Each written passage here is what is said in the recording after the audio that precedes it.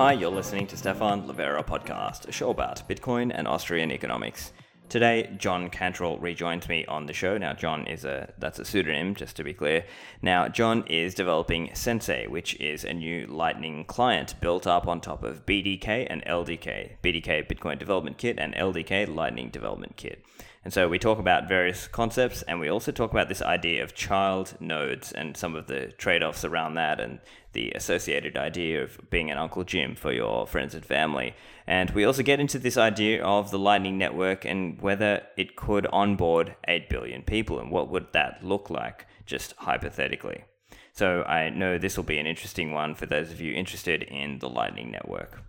This show is brought to you by Swan Bitcoin, the easy place to buy Bitcoin and also learn about Bitcoin. And you know, I'm working at Swan. We launched Swan Private because we've talked to so many people that had issues with the major exchanges. Some had accounts locked and customer service couldn't help them. Some couldn't onboard their accounts. Many have simply wanted to talk to an actual human being who could answer their Bitcoin questions, but they wouldn't get a reply or this just wasn't an option. Swan Private is our one-on-one Bitcoin advisory service for high net worth buyers. So our team is here to actually support you in your Bitcoin journey. So if you want to sign up, go to swanprivate.com.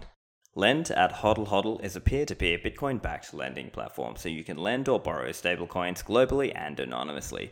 So if you need some liquidity and you have Bitcoin, you can sign up in just 30 seconds and borrow stablecoins without any verification. You deal directly with other people, and the users control collateral together throughout the whole deal. All the interest is paid at the end. Now, on the other hand, if you have stablecoins and you want to earn some return on that, you can do this by issuing an over-collateralized loan with the full interest guaranteed. Lend at HODL HODL. Lend and borrow stablecoins on your terms at your desired interest rates. There are no hidden fees and the terms and conditions are transparent. Go to lend.hodl.com. Are you interested to get started with Bitcoin mining? Compass Mining can help. They are the world's first and largest online marketplace for Bitcoin mining, hardware, hosting, and ASIC reselling. Bitcoin mining is only getting bigger, and so is Compass. Compass is adding over 280 megawatts worth of hosting capacity this year alone, with more to come. That's over 6 times the current hosting capacity. So with Compass, you can go and select a new mining machine or use the Compass Marketplace to purchase a second-hand machine. So with Compass, anyone can mine Bitcoin. Start mining your own Bitcoin by visiting compassmining.io. And now onto the show with John. John, welcome back to the show. Hey, how's it going? Happy to be back. So, John, a lot has happened since the last time you were on the show. You are now working with Sensei, and you've got this new, Lightning node and interface that you've got to present and talk about. And yeah, do you want to just maybe tell us a little bit about the journey for yourself in terms of how you got to where you are now since the last time we spoke, since you were, cracking Alistair Milne's 12-word seed? Yeah, it has been a while. And it all actually tells a good story in a way that, I got here kind of by following that path. And so I think the last time we talked we talked about cracking that seed word. And I was also working at the time on that Juggernaut project. I don't know if you remember that, but basically that was what you see with Sphinx and like Zion and a couple of these other Lightning apps where they're kind of using key send payments over the Lightning Network to transmit data. And so I was kind of playing around with a lot of, that technology and kind of seeing what you could build with that. And so I was doing the chat with Juggernaut. And I don't know if you saw last summer, I think I did a prototype of a project I was calling the World Computer as just kind of a joke at Ethereum. But the idea was using that same key send technology. And instead of sending chat messages, you were sending HTTP requests and responses. So you could kind of model kind of HTTP or how a lot of the internet works over Lightning. And so that was sort of an experiment where you could monetize any API service essentially using this key send technology. But one thing I kept coming back to with both of those projects was this onboarding problem of like, okay, so I'm building this app on top of Lightning, which means my user needs to have, they need to have Bitcoin. They need to have a Bitcoin node running. They need to have a Lightning node running. They need to open some channels. They need to have liquidity, and then they need to hear about my app, and they need to get my app, and they need to connect their node. It's just like, if you want to get a user on one of these apps, it takes 10,000 steps for this person to get on. And so, it's just, you're never going to reach it just felt like maybe we're too early, or like, yeah, someday maybe when Lightning is more ubiquitous, these apps would be more feasible, or, and so it basically, at the end of the day, it led me down this path of, well, let me focus my time on this onboarding problem, because it just seems like it's sort of, that's where we're at currently. We need to make this onboarding as easy as possible. How are we going to bring the world to Lightning, right? And so as part of that, I just had to keep going deeper and deeper into Lightning and actually make sure I understand how it's all working. And that sort of led me to this, to the projects that kind of Spiral, or then Square Crypto, has been funding. So the Bitcoin Development Kit and the Lightning Development Kit. For those who don't know, those are just two software projects that make it easier for developers to build apps that interface with Bitcoin and the Lightning Network. And so I kind of went deep on those and ended up applying and getting a grant through the Spiral grant program to kind of work with these two libraries together. And so they've been spending years of time and energy developing these libraries, and no one was really using them together. And so it would be nice if you were building a Bitcoin wallet or a Bitcoin application with the Bitcoin Development Kit, that it would work really well in tandem with the Lightning Development Kit. And because these projects are sort of developed completely, well, not completely, but mostly in isolation. And so some of my work has been to kind of explore building using both of those. And so the kind of culmination of that is what is now being called Sensei, which is a Lightning node implementation that is built on top of both of those projects. So the Bitcoin Development Kit and the Lightning Development Kit. Excellent. And just for people who aren't familiar, what is BDK and what is LDK? If you could just give a beginner's explanation of what those are. Yeah, sure. So let's start with the BDK. So BDK is the Bitcoin Development Kit.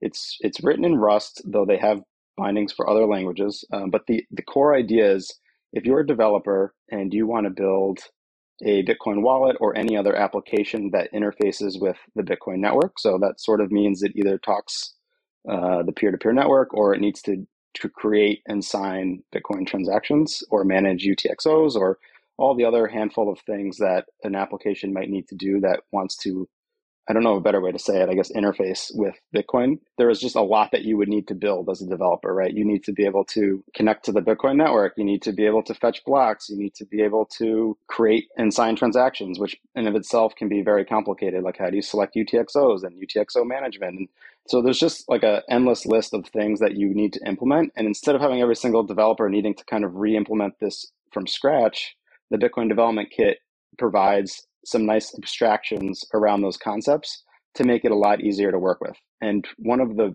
most important things that it provides is sort of peace of mind. Like, when you're working with people's money, it's a little scary. It's scary. You don't want to have a bug that causes someone to lose money.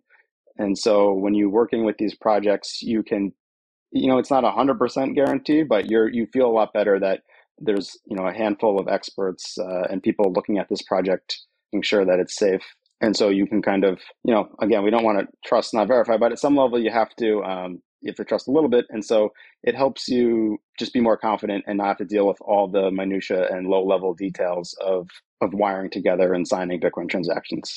And so it's sort of a toolkit for developers to do just that, to work with Bitcoin. Yeah. So it can be understood as like a way that, let's say you want to create a Bitcoin app without necessarily doing all the low level details, as you were saying, of how the transaction should be crafted and constructed. You can leave some of the heavy lifting to BDK, and you're working at a higher level or higher layer in the stack, as it were. Yeah, it's a lot like any library you use. The idea is, like, you can abstract away a lot of the details and not have to worry about the low level implementation details. You can just focus on, your application and the business level, kind of business or application level details that are important to you.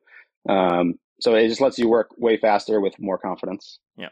And now if you could just give a quick overview for LDK as well.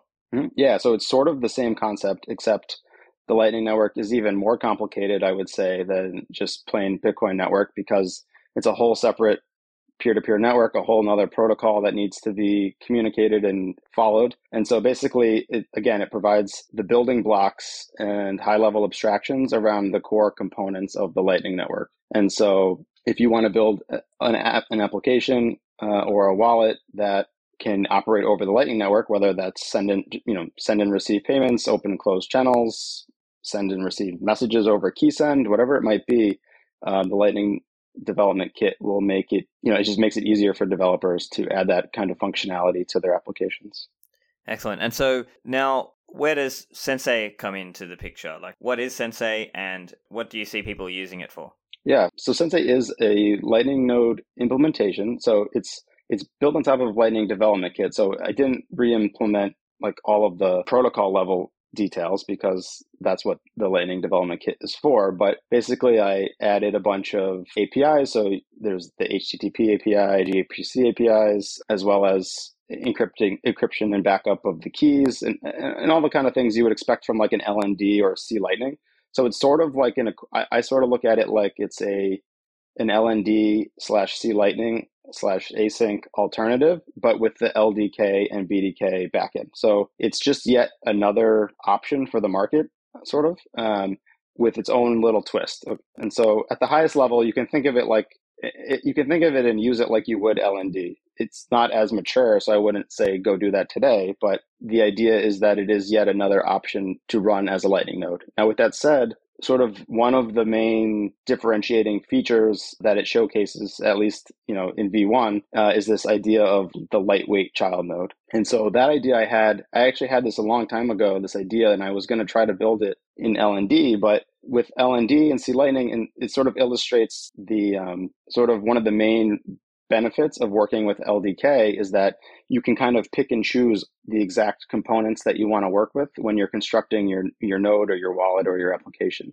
And so that the idea is that with a Lightning node, there are like a bunch of components to work on the Lightning network. You need to have, one is the network graph. And so when a node joins the network, they're broadcasting information about their node and all their channels. And all the nodes on the network that want to be able to route payments need to keep track of this graph. They need to keep track of what other nodes exist, what other channels exist. So if I want to send a payment to you over the Lightning network and I don't have a channel with you, I need to be able to, or my node needs to be able to compute a path to you, right, before I can send you a payment. And so that's like a whole subsystem of the Lightning network that every node one of these lightweight nodes technically doesn't have. You could trust someone to help you route a payment while still being, non-custodial. So the idea was like, I guess that's one component is the network graph. The other thing is like the chain data. So when you're running a Lightning node, you need to monitor the base Bitcoin layer chain to make sure that someone's not trying to close the channel on you or publish an old state, and just kind of make sure that people aren't doing funny things. And you do that by monitoring the chain.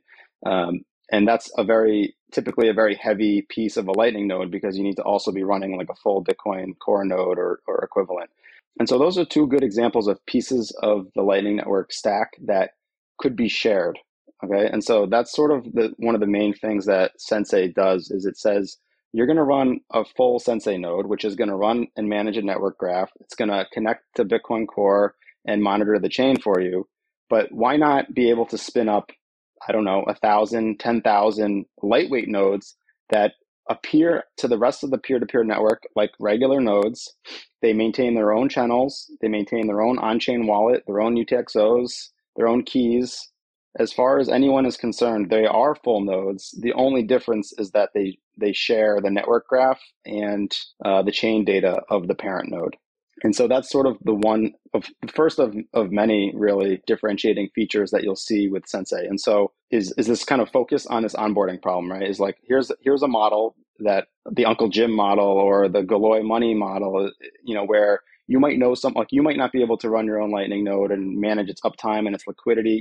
You almost need to be like a sysadmin to be able to run and maintain a Lightning node, right?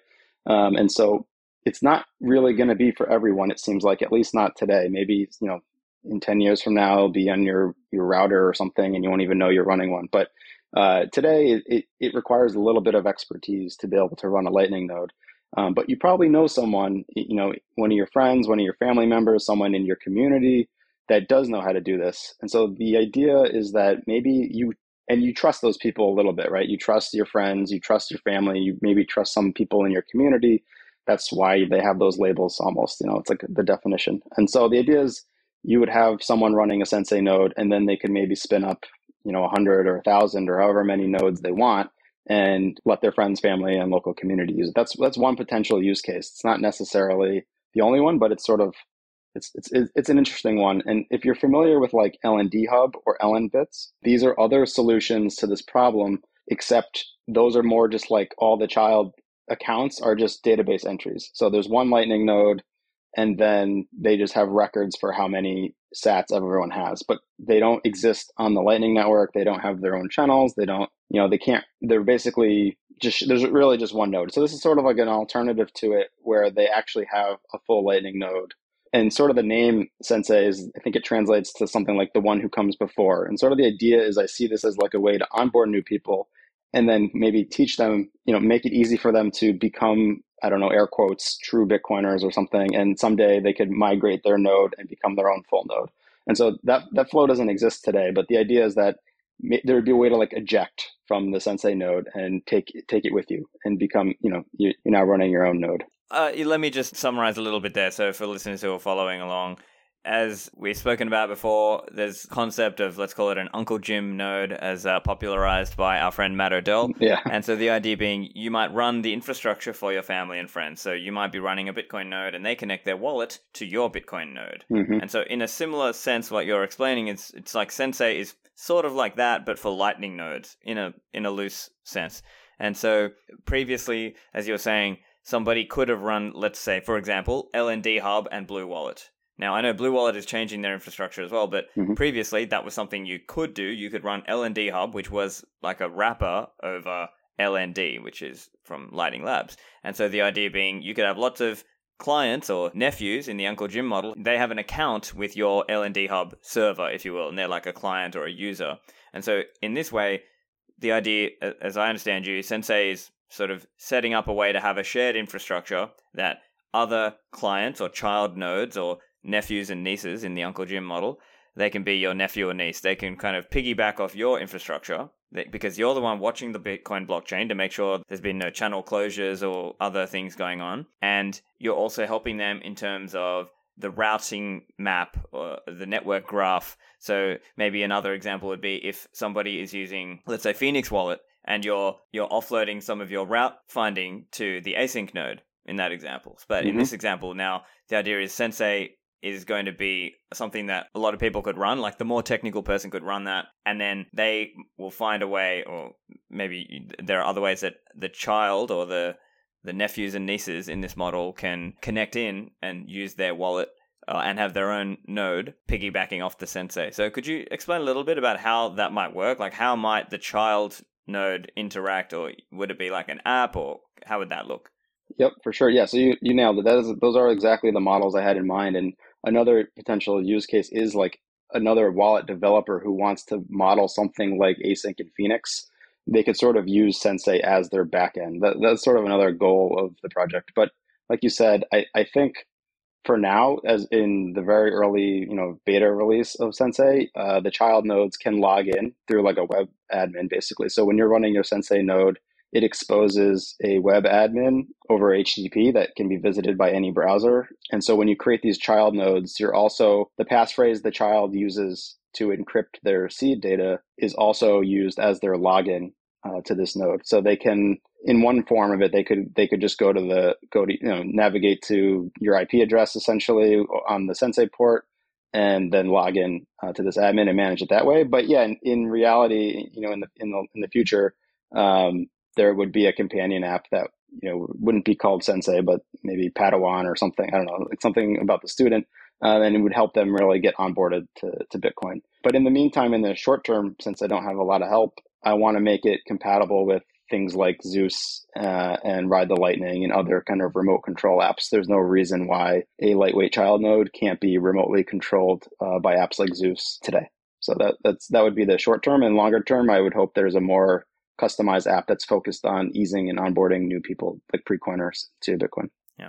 So in your mind, as we were saying, this is kind of like the Uncle Jim model. So I presume then the target users of Sensei will be the Uncle Jims out there, the people who want to try to run the infrastructure for their friends and family. That's mainly your target audience here? Not quite. I mean, yeah, that's, as I've been talking, that is, from everything I've said so far, that is definitely it. It's like the hobbyists, the plebnets, all the people out there, participating in that style today with LND. I think they should give it a try and see if there's something there for them or other use cases I'm not even thinking of to take advantage of these lightweight nodes. I have a couple interesting ideas in mind, but at the same time, One of the benefits of building on top of BDK and LDK is that I sort of automatically get all of the cool features that they're working on, just kind of for free. And so a lot of those features, as you might imagine, since it's been recently announced that Cash App is using LDK to power their Lightning integration, there are a lot of enterprise focused features that the LDK team has been working on. And I'm excited to be one of the early users of those features as well and make those available to Sensei users. So I think there's actually going to be, coming down the line, a lot of really interesting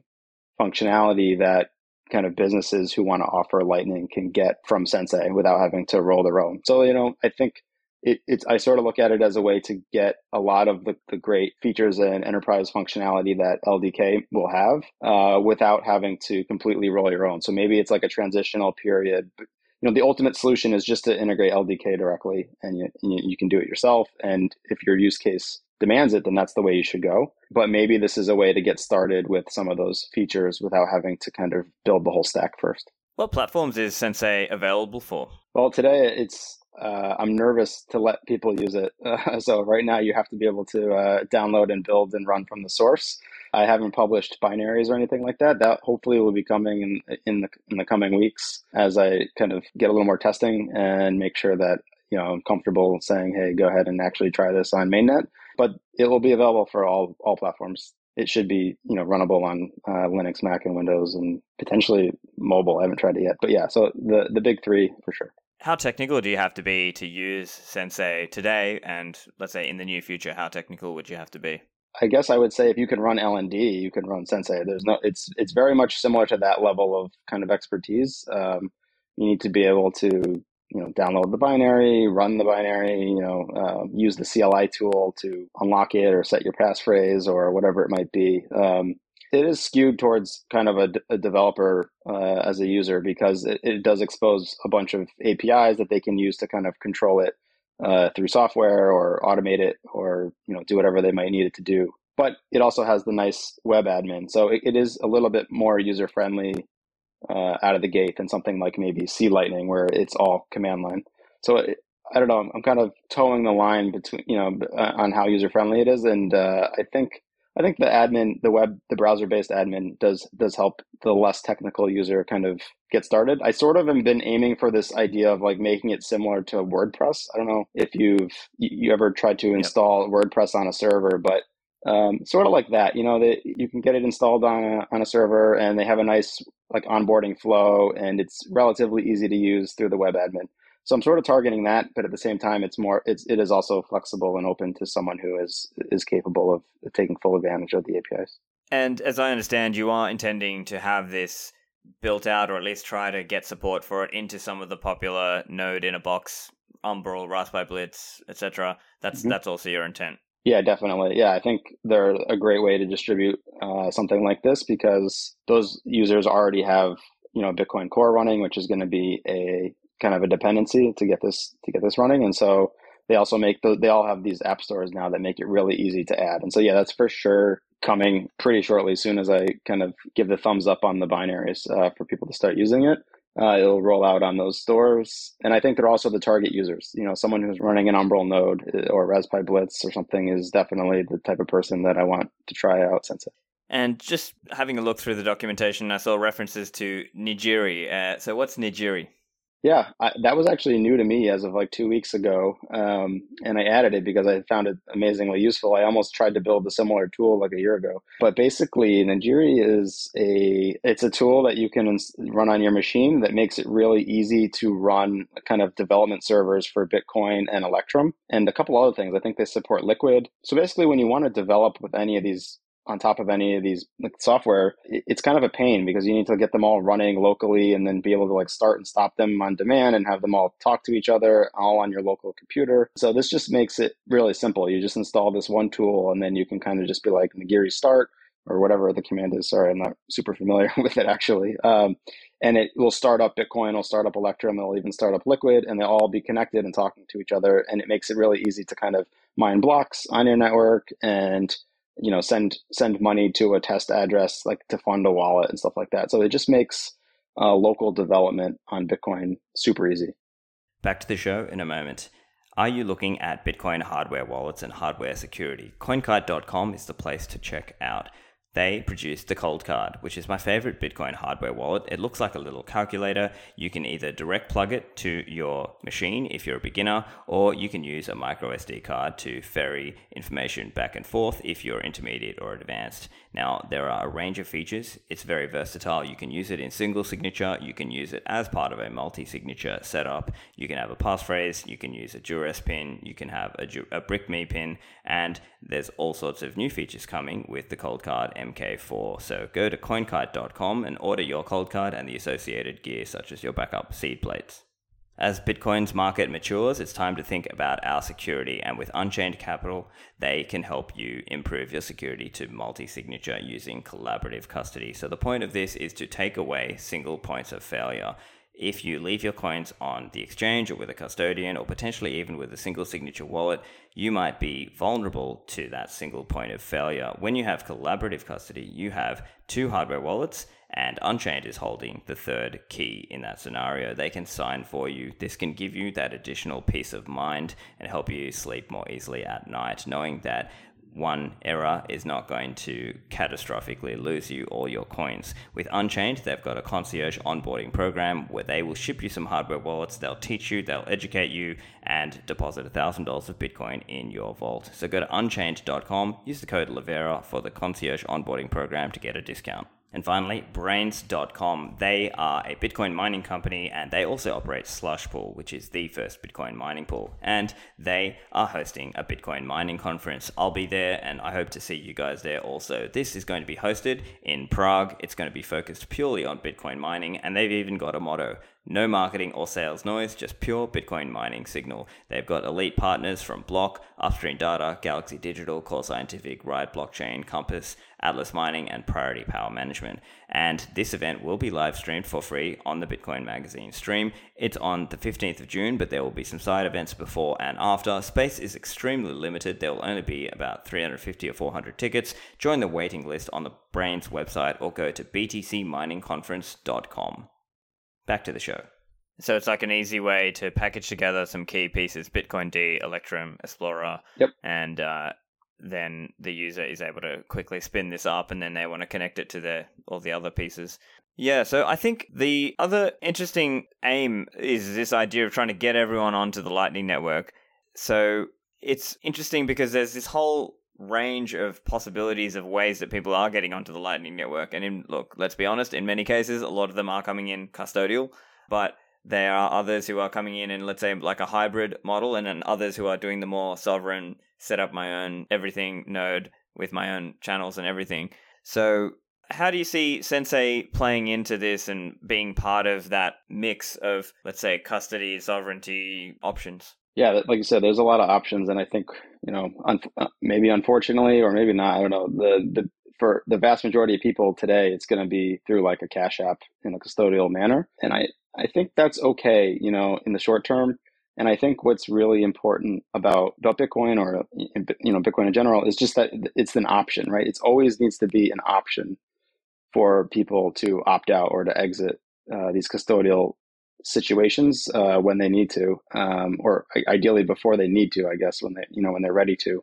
And so for me, it's always, I guess it's just that it's making sure that the option is there when they're ready, and making that transition as smooth as possible. And like you saw on one of, I think we messaged a little bit about my thread of onboarding the entire world. Obviously, with today's tech and readiness of the Lightning Network, we can't really onboard the entire world immediately. It's going to take a long time, and that's why I said maybe it's fortunate that a lot of people will start with custodial solutions, because if tomorrow 7 billion people wanted to use the Lightning Network non-custodially, I think we'd be in a little bit of a problem. And so I think in the short term, we need these custodial solutions as sort of a crutch, and let people let it be more of a slow drip onto non-custodial Bitcoin. And in the long run, I think maybe it won't even be for everyone. I don't know. Maybe people for some reason are okay trusting Cash App or their government or whatever it might be, and they just want to be able to interact with the rest of the world once we've all transitioned to Lightning. So how I think about Sensei is sort of exactly that same mindset of like, as of today, it's actually the child nodes are custodial with the admin node, and so it's not ideal, and I don't particularly like it, but it's an easy way to start. And the idea is exactly how I outlined is that I want to make it the steps from sort of the pre-coiner all the way to a being an Uncle Jim yourself to be easy as possible. And so I think people are going to kind of go on their own journey and at their own speed. And I hope that Sensei and the suite of products around it can help them take that journey. So at a high level, I guess that's how I answered it. And so, just as an example, let's say using the Sensei Uncle Jim mental model here, let's say some users are coming in and they want to be a child node on your Sensei.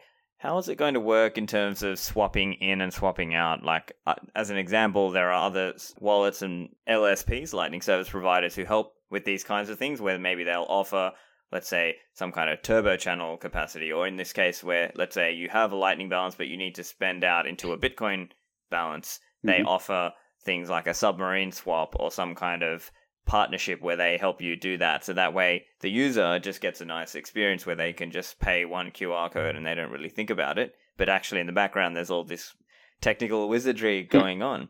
So how are you thinking about that from a Sensei point of view? Let's say being able to swap in and out of Lightning.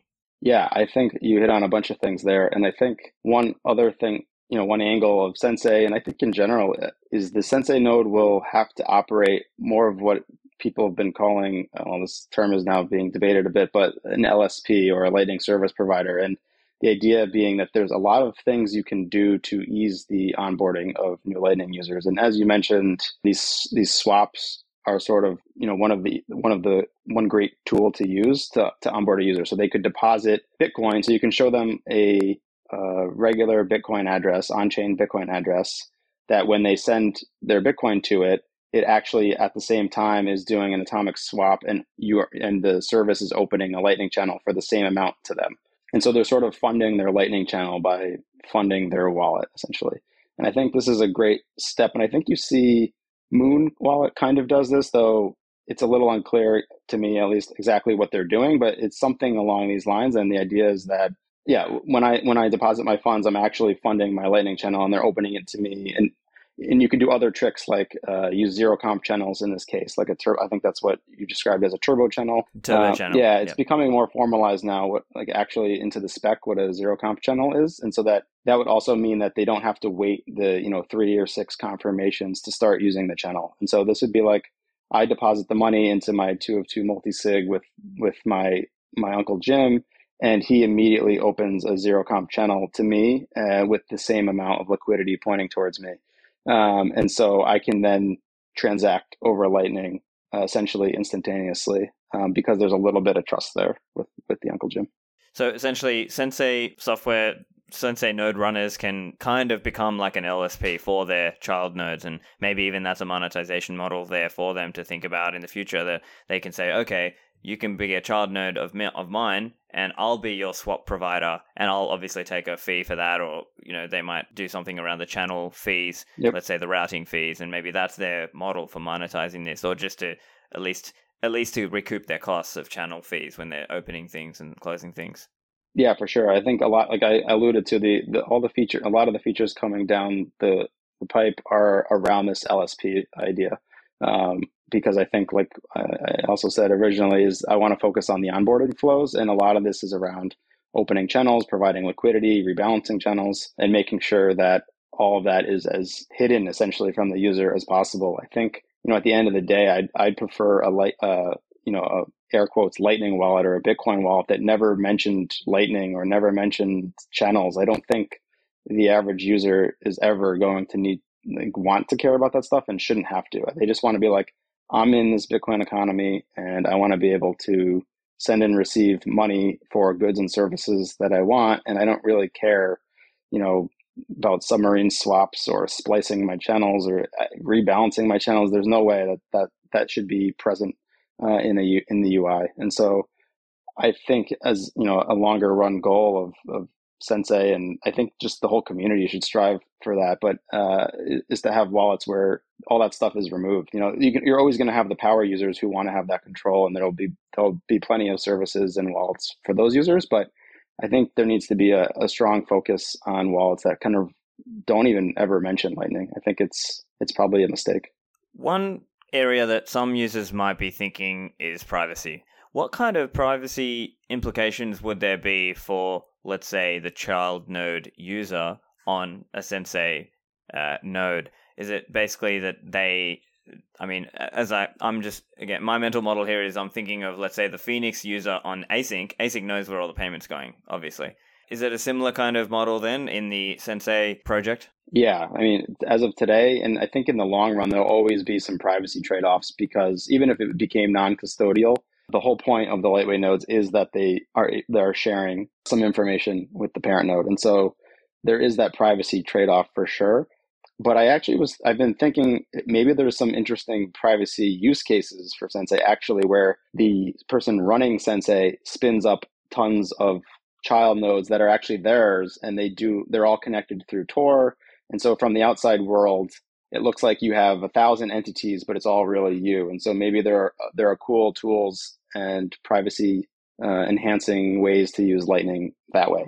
Right now it's hard to spin up tons of nodes. And so, it's almost like without, it's the whole Bitcoin layer one, like don't reuse addresses. Well, maybe someday, like don't reuse public keys, your node pub key on Lightning or something. I don't know. Like you always iterate to a new node, but it's more complicated than that, obviously, because you need channels. And so it might be expensive to kind of set something up like that. Yeah, and it could also be that, let's say, in the same way that like a lot of users who are all using the same VPN, in some sense, they're creating an anonymity set for one another, that if there's lots of users all using that same VPN, or maybe in a similar analogy is like people who are like CoinJoin anonymity sets. So maybe there's actually some level of hiding in a crowd. Let's say you've got one Sensei node and there's hundreds of child nodes off of that, piggybacking off that Sensei, then that's actually in some way masking some of that behavior, perhaps. Yeah, it's possible. Yeah, I haven't really thought too much about those angles, but I think something like that. Yeah, because they would still have each of their own unique channel. So I guess when they're receiving, it's a different thing, but when they're paying, maybe there's something there. And also another question I've got just around routing. So typically the way things work, if you are, let's say, as an example, in some of these Lightning wallets that are operating a little bit of a hybrid model or some kind of a phone wallet Lightning, they generally will not route payments, as in they will not be a routing node, as in other people will not be routing payments through them. They will just be paying only. They're a paying person only. Generally, or they can pay or receive, but they're not routing. They're not being the route through which other payments go through, right? So is that still going to be true in the Sensei and child node case, or is actually like your child node can still be routing payments? Your child node can route payments, yeah, for sure. Okay, so that's an important difference then. Yeah, that's one of the differences. It doesn't have to though. Like you could have a model where the Sensei just has all its channels open, or like all the child nodes are opened a channel only to the Sensei like parent node, and in that case, you would end up looking a lot like these mobile clients you talked about, where all the mobile users are just kind of these leaf nodes. But there's nothing stopping a lightweight node today from opening their own set of channels, and then they could use those for routing for sure. Gotcha. With the broader, I guess, Lightning Network onboarding a lot of people, I'd love to chat a little bit about that thread you did. And listeners, I will put that in the show notes. So that'll be stefanlivera.com/353 for this one. Have a look. But you were chatting a little bit about what exactly it would take, like hypothetically, if we were to onboard everyone on Earth, almost 8 billion of us now. And if you could just tell us a little bit and explain a little bit what that would look like, and some of the high-level numbers. I've got them here if you don't have them off the top of your head. Yeah, I can pull it up. I think I have it up. Yeah, it's. I mean, obviously, it was a bit of a hypothetical. There's a lot of assumptions in there that aren't very realistic, but it was sort of a thought experiment to say, just to try to understand how much time and space it really would take to onboard the entire Earth onto Lightning, like on a Lightning channel, and to get a sense for the magnitude of those numbers, and then kind of think, well, what can we do to reduce that? And if like we mentioned earlier, like if we really did need to onboard 7 billion people tomorrow, what would that look like, and what would happen? And what realistically in the future, what's coming to help us with that problem? And so if you look at the base case of just a simple channel open, for those who don't know, a channel open is basically just you fund a 2 of 2 multi-sig address. And so it's a single Bitcoin transaction. It can be as little as one input and one output. So you fund the input is funding the channel, and the output is sort of this two of two multisig that represents the funds in the channel while the channel is open. And so that takes up a certain amount of space. I think it's, I don't know, pull it up, like 121 V bytes. V-bytes. Yeah. And so again, there's some assumptions there already, like that you're using a native SegWit input, and that's the only input and the only output. Usually you have a change output. So there's already some, grace taken to say, like, what is the minimum size today. Anyways, if you filled a block which has a limited block size with these transactions, I think it would be about 8,200 people can open a channel in a single block of Lightning, which means with the 7.7 billion people, it would take roughly 18 years for everyone on Earth to open a Lightning channel. And again, the massive assumptions there are that you can consume 100% of the block space without problems. So that seems like, it's not a really reasonable assumption, because Bitcoin is a global phenomena that is being used by all sorts of people for all sorts of use cases. And you can't just be like, okay, we're going to take the next 18 years and only open channels with all the block space. And so but again, it's a rough, it's an extremely rough estimate. And 18 years, it's honestly, if that was the goal for hyper Bitcoinization, you told me in 18 years everyone would be on Lightning, I'd be like, that seems good enough today. But luckily we can do a lot better. And so the simplest way to improve this is with something that we could do today. And it's actually really, well, it's not really easy to do. I hope Sensei makes it really easy to do, but is batch channel opens. And so basically you've heard of batch transaction batching. We used to have this problem where exchanges wouldn't batch withdrawals. They'd basically, every time you asked to withdraw from an exchange, they would send a single transaction to you. And so this was cluttering the block space and causing fee spikes and whatever. But eventually, I think nowadays most businesses and exchanges use batch transactions, which is basically they send from one input and then they add 1,000 outputs, so they can do 1,000 withdrawals in a single Bitcoin transaction. So this saves a ton of space, and so you can kind of do the same thing with the Lightning opening, like a channel opening transaction.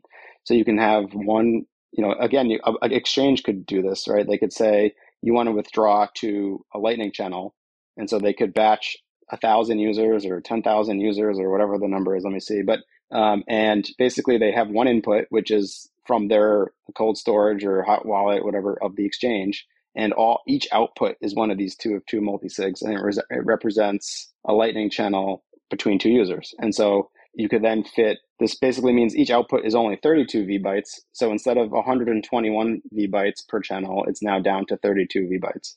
And so this lets us do something like 31,000 channels per block. And so that's with this batch channel opening, where one transaction is opening thousands of channels. And so if you filled 100% of the block space with these types of transactions, it gets down to just under 5 years, 4x improvement, basically, if we use batch channel openings. And this doesn't require any new soft forks, any new tech, just kind of same old Bitcoin transactions, but using this batching idea. And 5 years really is a lot better. Again, we can't use 100% of the block space for this, but conceivably, if it's really going to be, the next 20 years, 50 years to really onboard the Earth, maybe we can eke out 5 years worth of block space or block time. I don't know how you ever want to call it, to open open these Lightning channels. So that's kind of promising to me. That seems like, that seems doable. And again, not all 7 billion people are going to want to do non-custodial Lightning, right? There's going to be some large percentage of people that probably stick to custodial solutions, and they're not going to be part of this. And like I said, they'll probably be spread out over much longer than 5 years. So I think even with just batch channel opening, we could probably onboard a significant portion of the Earth to Lightning today. And then I go on. I don't know if you want me to continue with what another. Yeah, no, I'd love to talk about the multi-party channel part of it as well. Yeah, so this one's cool. So basically, now that we have Schnorr signatures and can do MuSig, which is a way to aggregate signatures essentially in a Bitcoin transaction or in a UTXO, you can have multiple people. So basically, a multi-party channel would be, normally it's a two of two multi-sig, where there's two people in the channel, right? It's between me and you. We open a channel and it's just the two of us, and we fund a two of two multi-sig. In a multi-party channel, it's the same thing as a multi-sig, that you're used to, where it's instead of two of two, you could have 10 of 10, 100 of 100. You could have up to there's really no limit, I don't think, that I can think of. There's probably a practical limit, but there's no theoretical limit to how many people you could put in a multi-party channel. And these multi-party channels, because of the signature aggregation, they still just take up that single 32 byte output. And so this like really scales how many people you can onboard in a single transaction in a single block, because theoretically you could fit the whole world in one transaction, but they'd all be in a single channel, and it would be. So I guess the trade-off here that we're not talking, there's a couple of things I'm not talking about here that are, a lot of people were mad at me or, said this isn't really the case, is that it's really complicated. There's actually nothing stopping multi-party channels from existing with today's Bitcoin. Like without any soft forks, we could actually get this. It becomes a bit of an engineering challenge because it's already quite complicated to negotiate all the communication and logistics of a two-person channel. And so as you continue to add people to these channels, there's just a lot of shared state that needs to be moved around in the right order and everything signed correctly. And it's just a lot logistically to actually implement, especially with the way the Lightning works today, where you have this penalty mechanism. So basically, the security of Lightning comes down to the fact that, it's not the only thing, but one major aspect of it is that if someone tries to broadcast an old state, you can penalize them by broadcasting a penalty transaction that steals all their money. And so there's sort of this disincentive to cheat on Lightning because you're going to lose all your money. And this actually introduces a lot of complexity into like the Bitcoin scripts that are used and kind of the state that you have to maintain. And this sort of grows exponentially as you try to add more people to a channel. So it's theoretically possible, but it's definitely very complicated to pull off. But luckily in the future, there's an improvement proposed called L2, spelled differently than the L2. ELTOO, yeah. Yeah, sorry, it was too confusing. But yeah, so basically there's an improvement to Lightning that hopefully will come that removes this penalty mechanism and makes it a lot simpler to implement Lightning, and will make doing these multi-party channels a lot simpler. And so we'll probably see people start to experiment with them. And so right there, if you had 10 people per channel, so 10 of 10 multi-sigs in each transaction, now you take that 5 years and you take it down to half a year to onboard the whole world. So these can really potentially scale the onboarding of people to Lightning, though it's a little bit of a different use case because a multi-party channel is it's sort of different. You need all these people to kind of, like, instead of just opening with one person, you need to be able to like communicate. And, I think there's like a social aspect that it needs to be figured out to support like 100 people in a channel. You need someone to coordinate this. So I don't know, maybe we need software like Wasabi or something that's coordinating these coin joins. Will coordinate these channel openings between thousands of people. So there'll be some creative software and solutions we'll probably see once L2 comes. But at the end of the day, it does make it extremely easy to onboard these people. One piece of information I left off is that it makes it, you basically just push the problem down the road to channel closing. So at the end of the day, everyone sort of needs their own UTXO. Like if you're not controlling your UTXO, then what do you really own? And so in this multi-party channel case, you're sort of sharing this one UTXO with 10 people or 100 people or 1,000 people. And that's fine while it's locked in the multi-sig and you're using it for Lightning. But what happens when you want to get out of this? You want to close the channel and you want to go back to Bitcoin. Well, now each of those 10, 100, or 1,000 people are going to need their own UTXO again. And so you sort of push the problem of onboarding to offboarding. Like, how do you close Lightning channels? You run into the same scalability problem there. So maybe the answer is you just don't close these very often, and people just kind of always operate within one of these big Lightning pools or something. I'm not sure what the future will look like, but it is definitely an interesting thing to explore. Yeah, that's a really interesting idea. And so, maybe it ends up being some kind of thing where you have to close out of one multi-party channel and enter into some other multi-party channel, so that way so maybe there's some kind of management way to. Oh yeah, that's cool. Yeah, like you're moving into another group of 1,000 people. Yeah, you're just like always using like 1,000th of a UTXO or something. I don't know. Yeah, I don't know. I mean, if we were really going to get that crazy and like that far out, because even the UTXO set is one of the things that's hard to scale as well. So that part. So I mean, also, a lot of this stuff we've been talking about is just how like just the channel opening part of it and channel close part, I guess. But then we also have to think about, well, what if they're rebalancing channels? What if they're swapping in and out and all these things? But, we have to, I guess, have confidence in the talent of the engineers and the entrepreneurs who are building solutions around this. And of course, like we were saying at the start, it's a lot of people will be coming in custodial. They're not going to start non-custodial. So the important part is really that they could self-custody and if they needed to. So that's probably I guess the ultimate point. So just to round out the discussion, do you want to just tell us a little bit about, so we've spoken about Sensei. Can you tell us about L2, this, as in not, now it's this L2, the number, L2 technology, and you've got the L2 BTC. Could you tell us a little bit about that? Is that a project or what's it sounds like a bad name. It sounds like Odell also already called me out on it. I think we have too many L2s now. So yeah, maybe I'll rename it. But the idea is, I just wanted to create a wrapper or parent organization around Sensei and the suite of like products and services that I have in mind.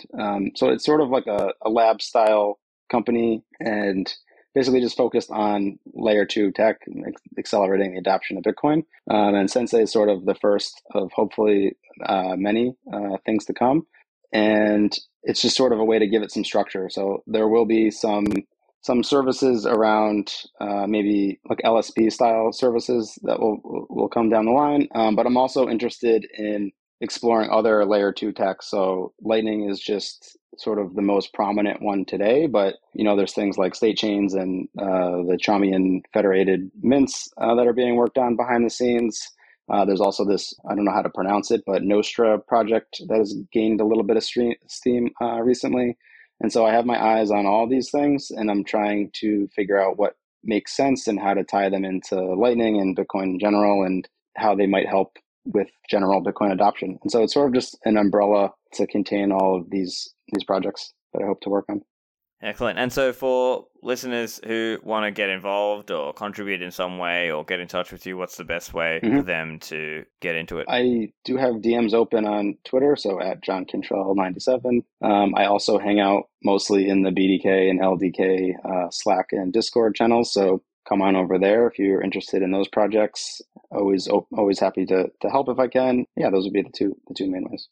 Excellent. Well, thanks again for joining me. I enjoyed the chat. Yeah, thanks for having me. Hope we get you to talk again soon. Get the show notes at stefanlivera.com/353. Thanks for listening, and I'll see you in the Citadels.